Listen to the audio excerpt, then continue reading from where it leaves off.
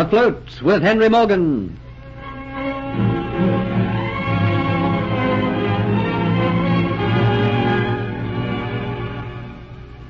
Through illness, Geoffrey is unable to rescue Kitty before Dolores and Diaz take her by force to Cuba. Upon reaching Port Royal, he discovers that Captain Morgan has sailed. Realizing the only person who can help him is the governor, Sir Thomas Motford, he risks his liberty by going to him. He manages to convince Sir Thomas and Colonel Atterbury as to what really happened on the night the necklet was taken. And Sir Thomas, realizing that Dolores will tell the Spaniards of Morgan's plans, apprehends Morgan's danger. Geoffrey tells of how in England the man Glegg deputed him and left him innocently in the possession of stolen jewels. Although innocent, he was convicted and sent as a convict to Jamaica. Sir Thomas asks him how it was that he was free in Port Royal to join Henry Morgan. How is it, Hunter, that you were sent out here as a convict, and yet you were free to join Henry Morgan? I realize that joining the Buccaneers is an ideal way for a man to escape, but the risk is great. Captain Morgan is frequently in Port Royal. The chances of recognition are many, and a convict or a slave is always a marked man. I was free because I didn't reach these shores as a convict. Do you know, Colonel, what happened to the convict ship which left England before you? Oh, that must have been the ship that was lost at sea. Lost all hands. Lost all hands, except one. I was aboard that ship. We were just off the Jamaican coast when we were struck by a terrible storm. I have never known such wind or been conscious of such seas. We were all shut up, locked down in a hold. We could only imagine what was going on outside. Suddenly all hell was let loose. Above the wind was a roar and then a crash. We in the darkness surmised the mast had gone. We thought the ship lift badly. Men in the hold screamed and scrambled, trying to find a way out of the darkness. Water started to come in. We knew the ship was doomed. Confusion reigned, and above our heads the storm raged and roared, and the battered ship was tossed about. Men became like hysterical animals. But surely the ship was not abandoned, and you men left to your own fate? No, not quite that. When they realized the ship was doomed, they flung open the hatches. The seas came tumbling down. 2 or 3 members of the crew struggled in the hold to unchain the convicts, but they'd left it too late. Only a few of us were unchained. Then the water started to come in like a torrent. The ship was turning over. 3 others and myself managed to scramble out of above, and the ship sank beneath our very feet. The cries of the men were drowned in the moaning of the wind, and then shut off suddenly.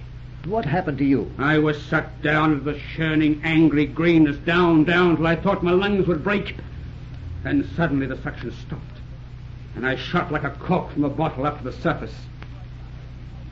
2 of us. Only 2 of us were struggling in the sea. A broken spar floated by. We both grabbed it.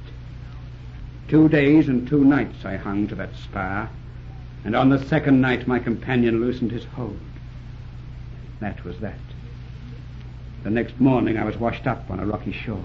On the coast of Jamaica. Yes, I know the very spot. Quite a bit of wreckage is washed up there. I didn't wait to see. I had arrived in Jamaica, not in chains as I had thought, but with a chance of being free. There was no one in Jamaica who knew me.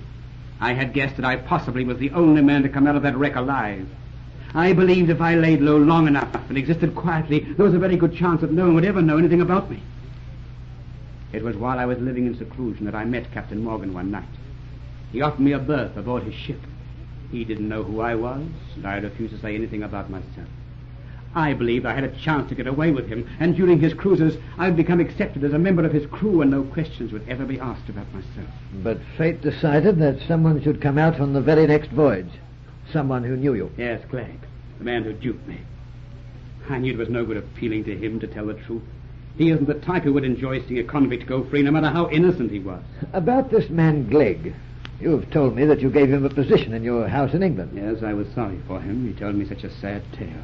Well, it seems to me that you were convicted on very small evidence, if what you say is true. Glegg told me that he was a reformed character. While he was with me, he seemed grateful to the position I had given to him.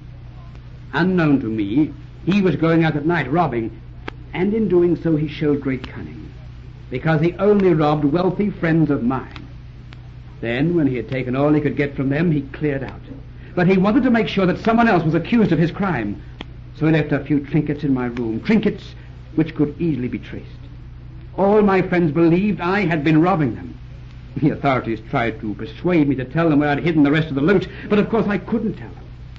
That made everything go against me. Glegg had disappeared. I could only talk about a man whom I couldn't produce. I was found with the jewels, and on that I was convicted. But I am as innocent of any crimes as you are, Sir Thomas, or you, Colonel. Here, we've been talking so long I'd forgotten about tending to my friend here. Well, it's lucky he has a thick skull, or the ball from my pistol might have killed him. You just grazed his temple. Oh, master, me got awful head. Now, don't you worry about anything, hero. You just lie there still and you'll be all right. Now, tell me about this Negro.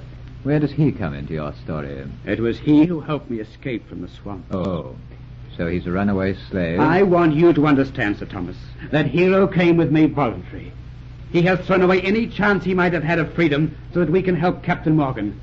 But for his care and attention, I would never have been here to tell you the truth. I would have died back there in the swamps. Hero, at every risk to himself, stayed by me and nursed me back to health. He has made a great sacrifice. Now I know it's all in vain. We have to go back to face whatever punishment there is for convicts or slaves who escape from the swamp. But you must do whatever you can to save Captain Morgan from sailing into a trap. If he and his men are saved, then whatever sacrifice Hero and I might make, it will not be in vain. Colonel, will you pull back the curtains? It's light now. Good heavens, have we been talking as long as this?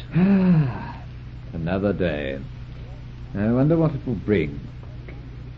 Now, about this business of Captain Morgan.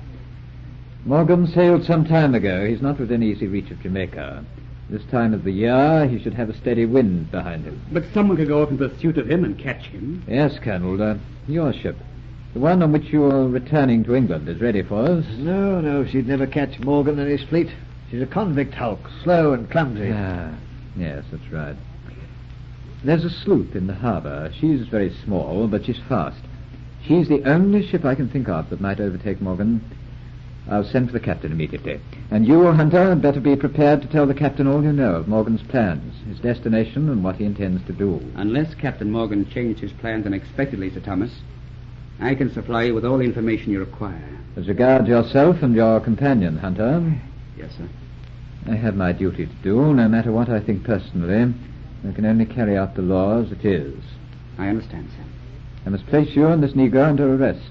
No, it will not be done in an obvious way. You will stay here at Government House until you've spoken to the captain of the sloop and told him what you know of Morgan's plans. Hunter, I think you're a man of honor, so I won't humiliate you by placing you under guard. You and your companion shall be taken to a room and left there. I place you both on your honor that you will make no attempt to escape.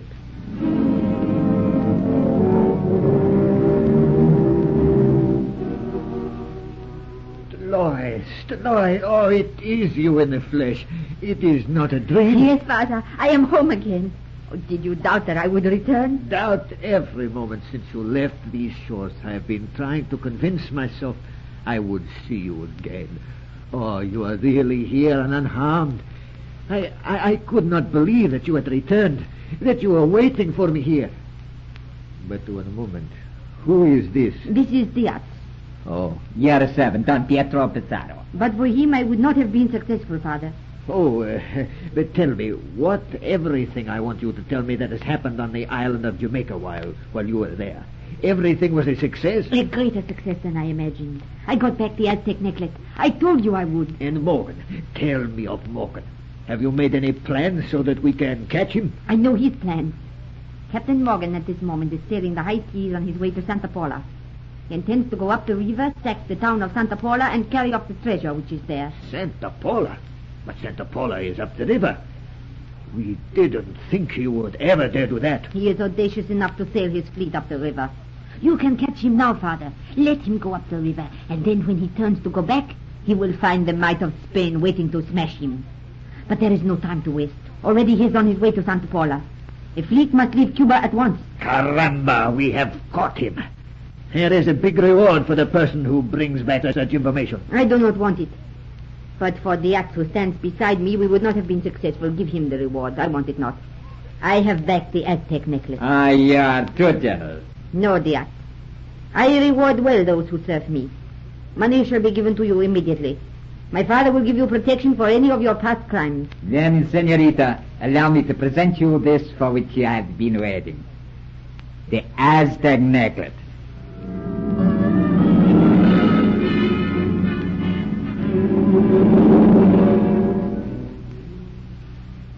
Master Geoffrey, we've been kept here waiting too long. I don't like it. I fear, hero, there's no escape for us. Oh, Lord, I wish you could show us a way to get out of this trouble. Oh, Hunter, I have news for you. Yes, Sir Thomas. I have verified your story with the authorities. The incidents which took place on the night the Aztec necklace was taken were, as you said. I also discovered something else of interest. The man, Glegg. Yes, Sir Thomas. The authorities told me that he was waiting in custody to be taken to the swamps. It seems he struck an overseer, and the punishment for that is the swamps. I had Glegg brought to me. I told him he had a choice. He could either confess the truth about you or go to the swamps. He's confessed that you are entirely innocent. Papers clearing you will be given to you with my signature. Well, Hunter, you're a free man now. Thank you, Sir Thomas. And as for your friend Hero, although he is an escaped slave, he did valiant service in saving your life. I've decided to give him a pardon and make him a free man. Oh, Lord, I thank you. And you, Hunter, are to leave immediately aboard the sloop to overtake and give warning to Henry Morgan.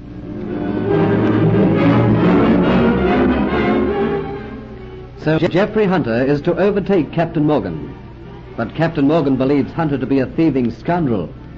Make sure you listen to the next episode of Afloat with Henry Morgan.